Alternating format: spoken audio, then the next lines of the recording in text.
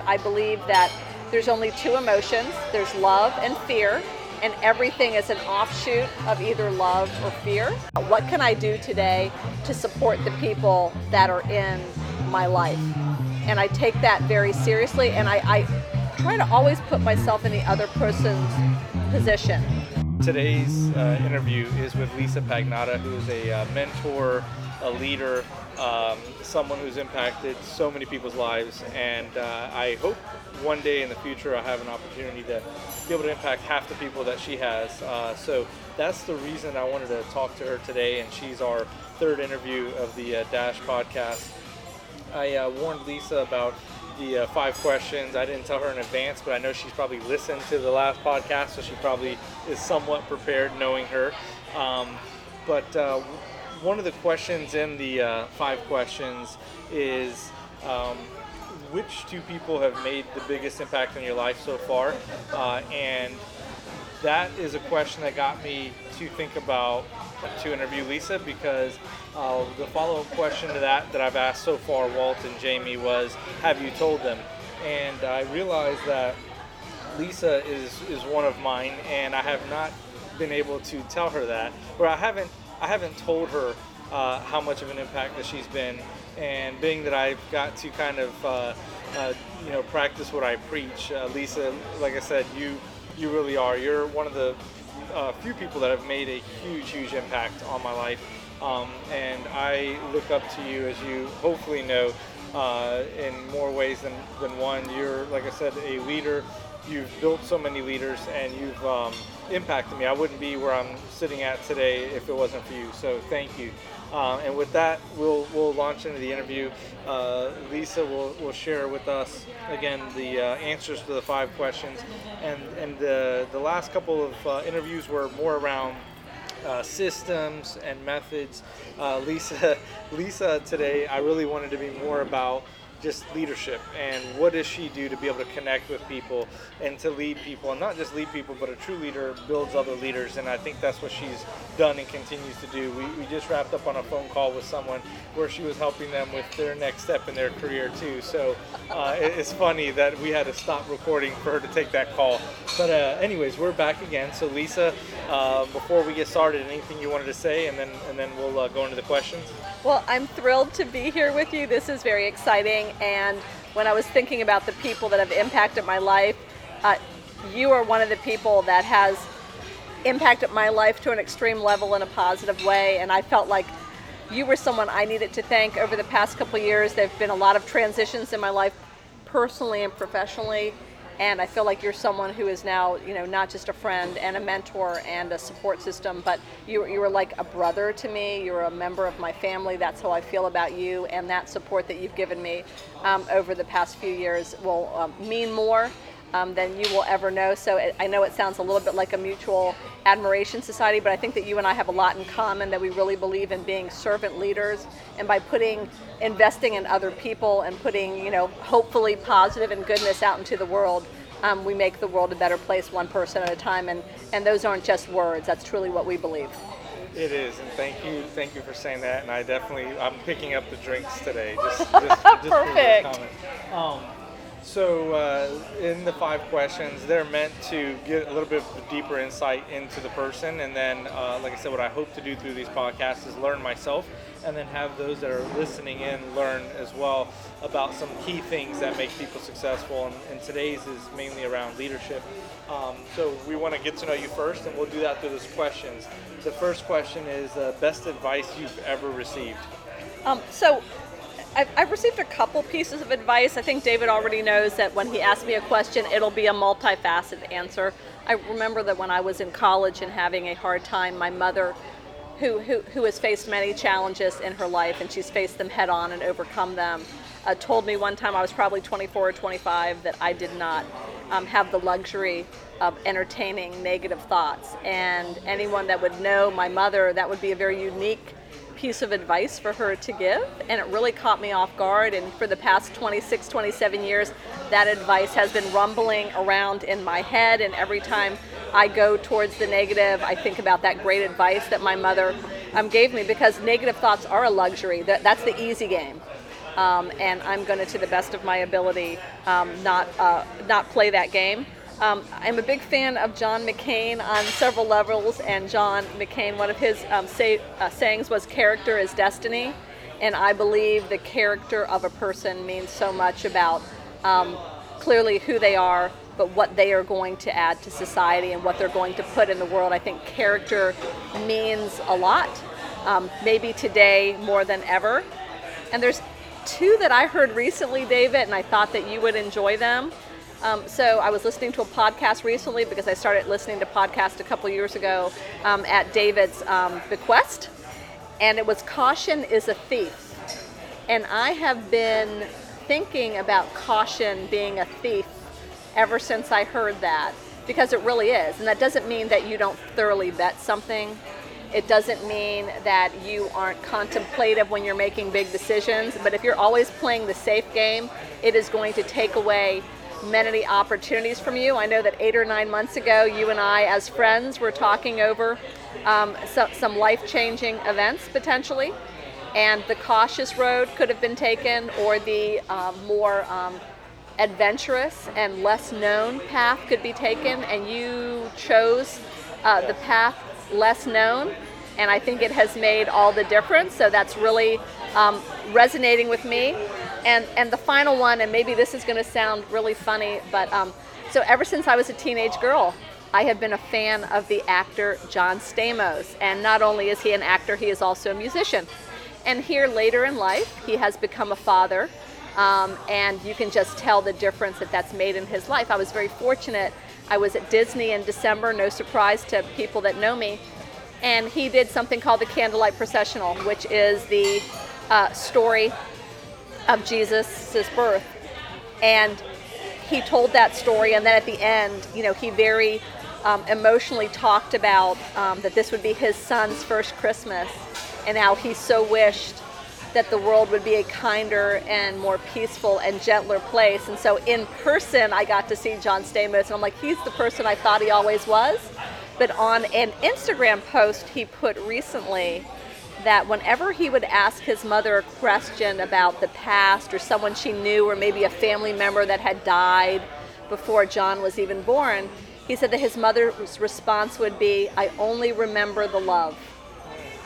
And that has probably been a really powerful statement for me recently, David. I've had some stuff go on in my life. You understand that from a personal standpoint.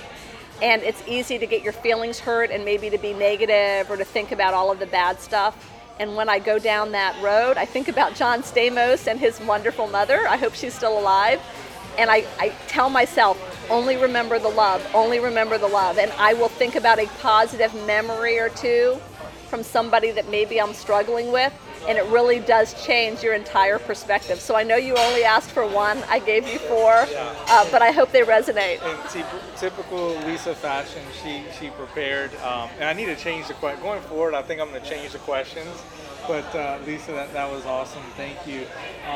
My daughters are huge fans of John Stamos. I have no idea how or why. Like these shows that were from the 80s and 90s, all of a sudden they're just into them again. And so they're like, "Oh yeah, do you remember?" Have the girls call me. Oh, yes, I will. No, that's great. So I was taking notes, and as always, take notes with Lisa. But yeah, I really like the "Caution is a Thief," and I think that's something that, like you said, when we were talking, I didn't realize in my own life that I was probably a little too cautious, and didn't take chances, and honestly, through the group that I do, the mastermind that I'm in, I started to pick up on that, and then you've shared that with me, and again, like I said at the beginning of the interview, the only reason I'm sitting here is because of you and others that have made an impact, which is why I wanted to do this interview. So, and it's long overdue. All right, so question number 2. How much of your success do you feel comes from luck, and how much of it is from skill?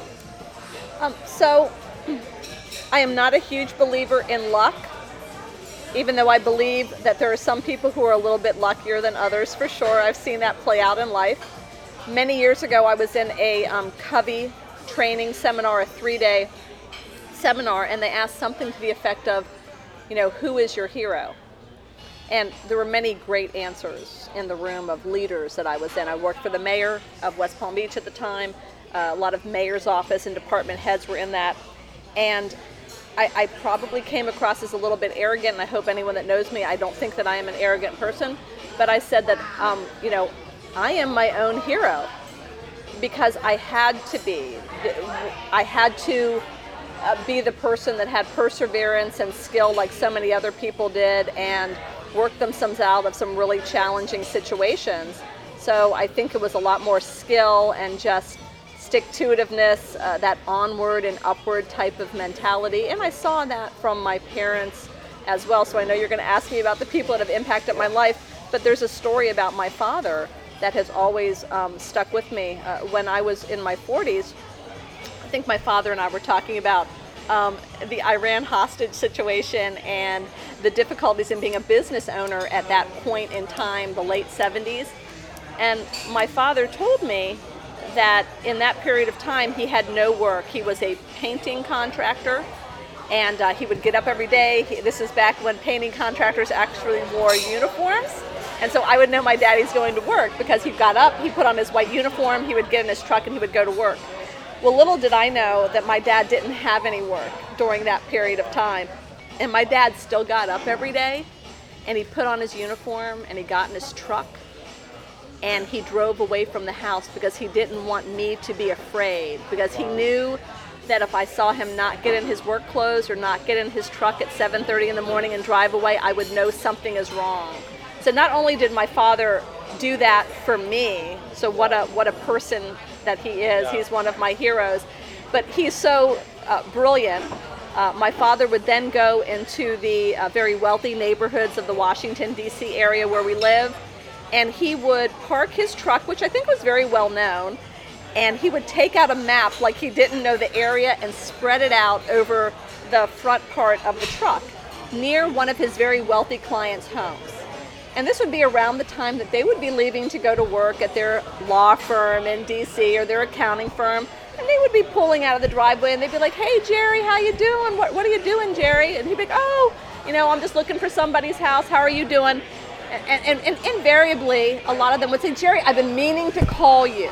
Wow. My father did that so that he would be seen and be visible, knowing that there are some people that probably had some work that needed to be done, and these were people that still had resources even in an economic downturn. But he knew if he sat home, number one, daughter scared, number two, people, he's not top of mind. Right. So he went out there to be visible, and that's how he got work. And so my father has taught me a lot about it's really not luck, it's perseverance and hard work that wins the day.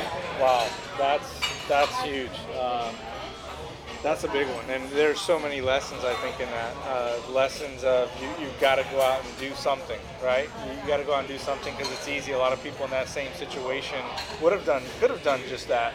Sat at home and felt bad for themselves, and what a horrible position they're in. But yet he didn't, and he had the faith to go out and do something, and knowing that he'll be rewarded for it. So that's huge. Awesome. All right. So the next one was the best book you've ever read.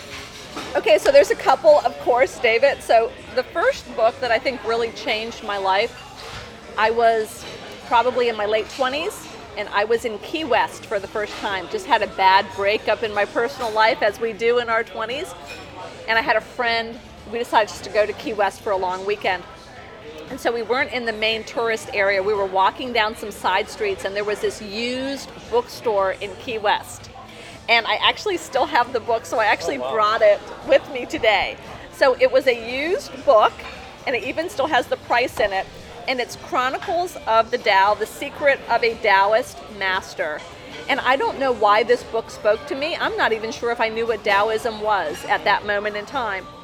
But I bought this used book, and I took it back home, and I read it, and it started me down a path of thinking about spirituality in a different way. David knows that I was raised in a very evangelical Christian manner, and that just personally did not always resonate with me and my life, but I felt a devotion to a higher power and wanted to have some life of service to that higher power.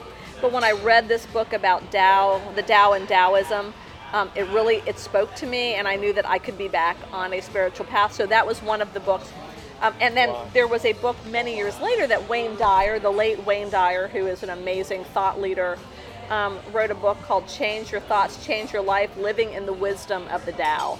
And this book takes the Tao and is very thought-provoking and asks you questions from a 365 perspective. So that's been an ancillary book that's really helped me. And then, David, something that I've shared with you fairly recently from a podcast perspective, but Eckhart Tolle, A New Earth, and just awakening to your life's purpose, whether you read the book or listen to the podcast that he's done recently with Oprah Winfrey, very thought-provoking about how to live a life of purpose and how to address such things as the pain body that each of us has inside of us, as we all do because of different life experiences, and how you recognize that pain body and how it triggers you to react certain ways in your life, and how you break those triggers and those patterns. No, those are 3 awesome books, and I'll tell you that growing up, I didn't probably research or look deeper than my own beliefs, and that's something that you helped me with. And Wayne Dyer, I have become a huge fan, and I try to consume everything I can find about Wayne. And I would not have known about him without you sharing him with me. So thank you for that. And I now have to look into a couple other books too. So thank you. So the next question: which 2 people? Which sounds like you've maybe mentioned one of them already, but which 2 people have made the biggest impact on your life? So certainly, I'll use my parents as a unit. They both grew up in Pennsylvania, Western Pennsylvania. They did not meet till they were in Washington, D.C. My parents were born in the early 40s into, both of them, abject poverty and large families. My father joined the military at 17 and went to Korea. He lied about his age. My mother, having no opportunity where she was raised, went to Washington, D.C. with probably less than $50 to her name. And by the time they were in their early to mid-20s, they had started a business and had me and had a child, and were creating a life in probably one of the most expensive and highly educated areas in the United States. And they just raised me to think that we were no different than anyone else. And but my parents worked in the houses of most of the people that I went to school with, which was a very interesting dynamic. But my parents were treated with respect and treated as craftspeople as they are. And my parents just taught me that you have to work hard for everything that you get. But they didn't do it with a complaining thought process. From where they came from to where they raised me in Bethesda, Maryland, I think they felt grateful every day. And I feel grateful every day for having them as my parents and for what they taught me as far as a work ethic. And they also supported my pursuit of education because they did not have that opportunity. And I have to tell you, so if there's a second person, so I really went back and forth, and in the past couple years, I think that you, David, and my best friend, Barbara Scott, have been very transformative figures in my life, because you've both had the courage to materially change your lives. You with a change that you've made recently from a professional standpoint, and it really took a lot of courage to make that change. And I don't know if I would have been as courageous as you, but it reminded me that caution is a thief. Yeah. And David, you and I were together the day after the presidential election 2.5 years ago. Wow. Yeah. And it's hard to believe it's been 2.5 years. And what I'm going to say about that is my best friend, who was my college roommate, she was someone who's never really been involved in politics, to be honest with you. And the day after the election had just a huge impact on her personally. Yeah. She went from being a professional chef to changing her life. Yeah. And now she is in the area that we live, in the county we live, she is the head of a political party. Wow. 2.5 years later. Wow. And I see the amount of work that she does, and this is volunteer work, but she's out every day, every evening, every weekend, trying to make the world a better place through her belief system and her hard work, and creating bridges to different communities and with different people, and trying to make everyone feel very supportive and loved and included. And from where we were 2.5 years ago to where we are now is just an amazing thing, and I probably don't tell her enough, even though she lives with us, and I'm very glad that she lives with me because she's my sister. If you're my brother, she's my sister. I'm very fortunate to be able to support her in these endeavors. It's an honor to be able to do that, and I could not be more proud of what she's accomplished in the past 2.5 years. Wow. Well, I don't know Barbara that well. I know of her, and everything I've heard from you, it does show. It's a testament to when somebody has a passion for something, how it can impact you and just evolve you, and all of a sudden you go from, in many cases I've seen where someone will go from just kind of an observer to an expert, and somebody leading the field in such a short period of time. So that's awesome, and thank you for saying that. I'm honored.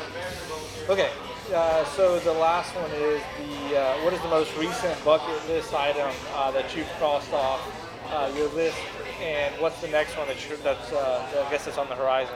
So I'm probably like you're the last person you interviewed. I am not a bucket lister at all, but I've tried hard in the past couple years to really build strong memories with my family, especially through vacations. Yes. So I work a lot of hours. My husband works a lot of hours.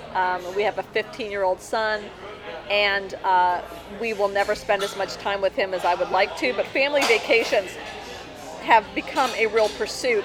I do a lot of historical touring with my son, so because I want him to understand, especially the United States and the amazing history that we have and where we've come from and where we're going. Because if you don't know your past, you certainly are bound to go clumsily through the future, but also to put ourselves out there and build physical memories. So a year and a half ago, we did the longest zip line in the world over water, and believe me, we were all scared, and my husband was like, "Mom and Dad, are you sure?" And I'm like, "Yes, we're sure, because we never put you in harm's way, now jump."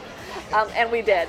And this summer coming up, I just made some plans for us to do we're going to go to the Berkshires in western Massachusetts, and we're going to do a Treetop 7 zip line tour, which I'm really excited. So we're going to take that to the next level. And we're also going to go whitewater rafting, because I think that these types of memories, you look back and you go, remember the time we fill in the blank as a family. So maybe you don't always remember the everyday, even though it forms your foundation, but those events that you do as a family, those are the ones that you kind of look back on and you smile. And there will be a time, Andrew is an only child, even though I have nephews and nieces, and they are definitely very important parts of Andrew's life. He is an only child, and there will be a day when Mom and Dad are not here. And I want to have built lots of memories so he can look back and say, remember the time I went with my parents and we did the biggest lip line over water in the world. Yeah, that's awesome. And I always enjoy vacation. You work hard and you vacation hard, and I try to do some of that too. And it's always awesome to see your pictures whenever you're vacationing, to see what you're doing. And the frustrated photographer, for sure. That's who I am. but they're always awesome experiences, and that's something else again that I remember. I remember when we were up in Winston-Salem, and you took us through some of the historical parts, and while our boss didn't think it was that fun, I really enjoyed it. And it's funny because one of my current coworkers now is asking me for tips because he's going to be up in that area, and I'm like, oh, there's a great little place that you need to go to. There's a cemetery for you to walk through. So again, I know it's not a bucket list thing, but you've accomplished a lot of things. You made a lot of memories already, and I think that would be on a lot of people's bucket list. Maybe you don't call it a bucket list, but you're doing the things, and you've set goals for yourself to do, and you're accomplishing. Absolutely. So with that being said, we'll transition into the main part of the conversation, which is just around leadership. And like I told you before, you've not only exemplified a true leader, but you've made leaders. Promotion into a different role, or even doing something completely out of the industry that you're in. But a lot of that was by you encouraging them, seeing something that they couldn't see and calling it out of them, and then just kind of helping them along that. So I feel like for anybody, influencing other people's lives is really important. And for this podcast, and for myself, because again, I'm still learning, I wanted to hear from you. What do you feel it takes to be a successful leader? How have you been able to accomplish everything that you've accomplished, and how have you been able to make such an impact on so many people's lives? So I really do believe in that concept of servant leader. To be a leader, even though you have to be forward thinking, your job is to support and really serve the people that work with you. And I take that very seriously. Whether it's pray or I give thought to, hopefully almost every morning, about what can I do today to support the people that are in my life. And I take that very seriously, and I try to always put myself in the other person's position. I can say something, but how is that message going to be received? And if I was standing in their shoes, how would I receive that message? David, I believe that there's only two emotions. There's love and fear, and everything is an offshoot of either love or fear. Anger is fear in another format. Trust, which I think is the ultimate emotion in any relationship, is really a sort of love. If I trust someone, I care about them and I love them, or I have a genuine affection for them. So trust is foundational to everything I do. I spend a lot of time with the people in my life trying to develop genuine trust, because where there is trust, anything can prosper, whether it's a marriage, whether it's a work relationship, whether it's with your children or your parents or whoever, your friend. If there is trust, if trust is there, there's almost nothing you can't accomplish. And I mean that very sincerely. Stephen Covey, one of his sons, wrote a book called The Speed of Trust. And I read that book many years ago, and it made a really big difference. I read it because I had some professional relationships with people I didn't trust. And if I didn't trust them, they didn't trust me. Yeah. So what was I going to do to be the one to build that trust? And I think that trust is just foundational to everything that I do. And I think that trust is a skill. And it is something that you can learn to develop with people, and to be very honest and very genuine. And so that people that you have in your life know that you first and foremost have their best interest at heart. And even when you're giving them some hard feedback or some difficult feedback, it's only the people that really care about you and love you that are going to look you in the eye and give you the hard feedback. It's easy to say, hey, David, you're doing great, keep going, and you are, but not everybody is. It takes a lot of courage, and it takes a lot of trust in a relationship for you to give that hard feedback, to have that adult conversation, and for that person to realize, even though this stings at the moment, this person has my best interest at heart. And if I really listen and consider what they're saying and even act on part of it, I will be even better than where I am today. Wow. You unpacked a lot of great points here already. So what's funny is that I, in preparation of sitting down with you and have this conversation, I thought about Lisa, what do I think makes Lisa successful? And I wanted to hear what you had to say. And so when I thought about you, I try to think of what are some one words, right? So what are some one word descriptions? Some of them that came to mind were leadership, passionate, inspirational, trustworthy, empowering. And I think when you just answered what makes a good leader, you just, I think, almost touch on every one of those. And so you exemplify it, which is why that comes through. But how, if someone is in a new leadership position, for example, when we started working together, I went from leading a team of, I don't know, probably 5 or 6, to leading a team of 15 to 16. And so you helped me along the way, but what are maybe a couple pieces of advice you'd give to somebody that's now either a new leader or transitioning to a larger leadership role? I give the same advice to most everyone who is a new leader, and that is whatever work environment, whatever you're doing as a industry, leadership is all about that your people know that you care about them as people before you care about them as engineers, photographers, financial professionals, fill in the blank. And I have the honor of mentoring people in my professional life, people that are newly coming into a position like my own. And they're always very excited, like you were, I remember 5 years ago. Yeah. And the advice I give them as, you want to rush at production, you want to rush at numbers, you want to rush at goals, you want to rush at so many things. And I would say take a step back and get to know your people as people. Are they in a relationship or not?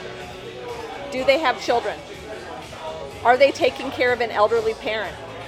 Is there some health situation going on that if they cared to disclose to you could have material impact to support them? Get to know them as people before you get to know them as professionals, and there's nothing that your team won't do for you. And I'm not saying to get to know them as people as a disingenuous pursuit, but people have to know. I often say you have to go for the heart and the head and not just the head. It goes back to that love versus fear. People have to know that you care about them. People have to know that you genuinely love them. Because, as trite as it might sound, if you really think about this statement, it's true. Love is the answer to all the questions. Because it really is. We unpacked so much information, and is there anything else that you wanted to share with the listening audience before we wrapped up our conversation this afternoon? I think that there's this statement. I don't know that I always love it, but I think it makes sense. There's nothing wrong as a leader, as a parent, as a spouse, as a whoever.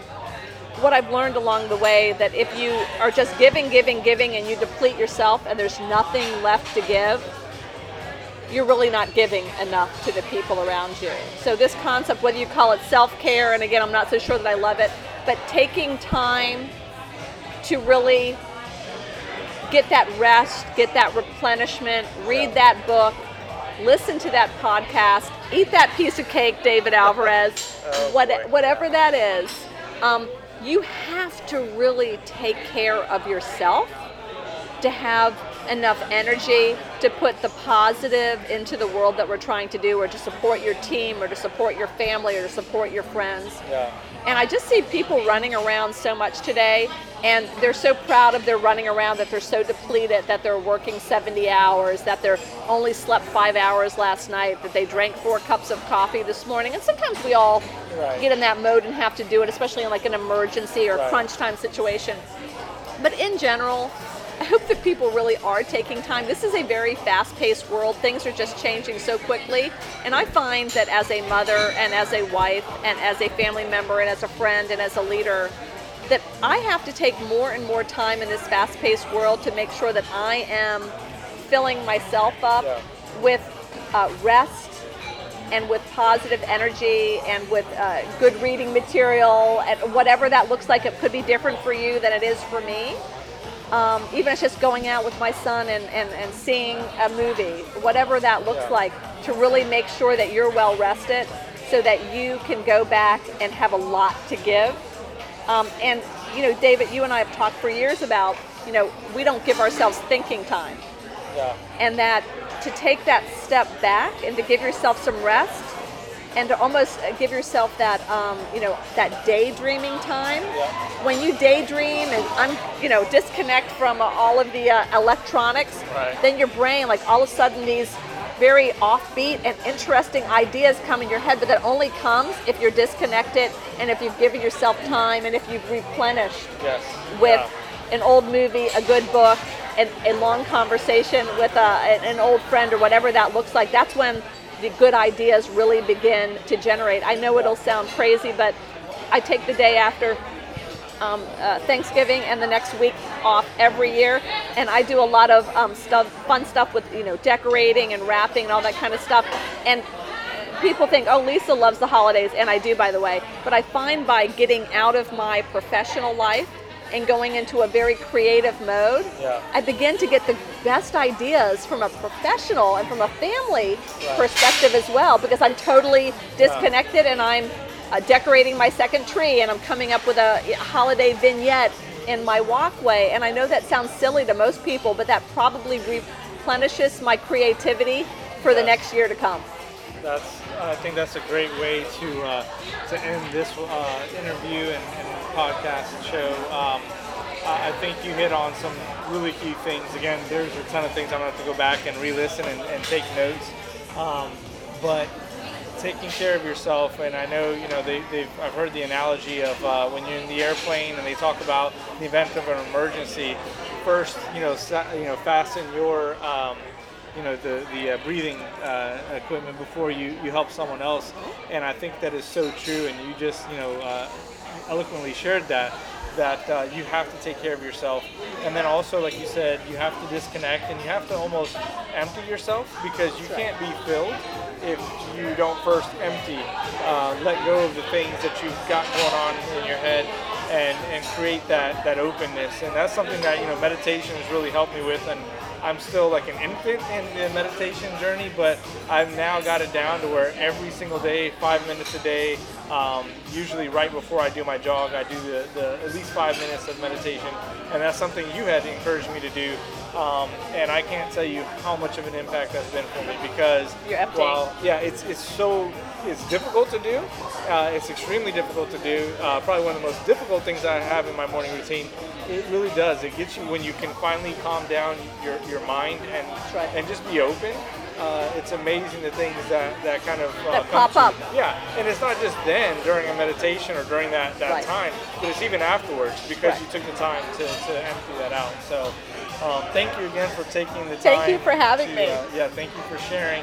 Again, a lot of great information. Lisa's working on some really exciting things too. So hopefully in one of our upcoming podcasts, we can share a little bit more about what she's got going on and point out some of those things. But with that being said, we'll wrap up today's interview.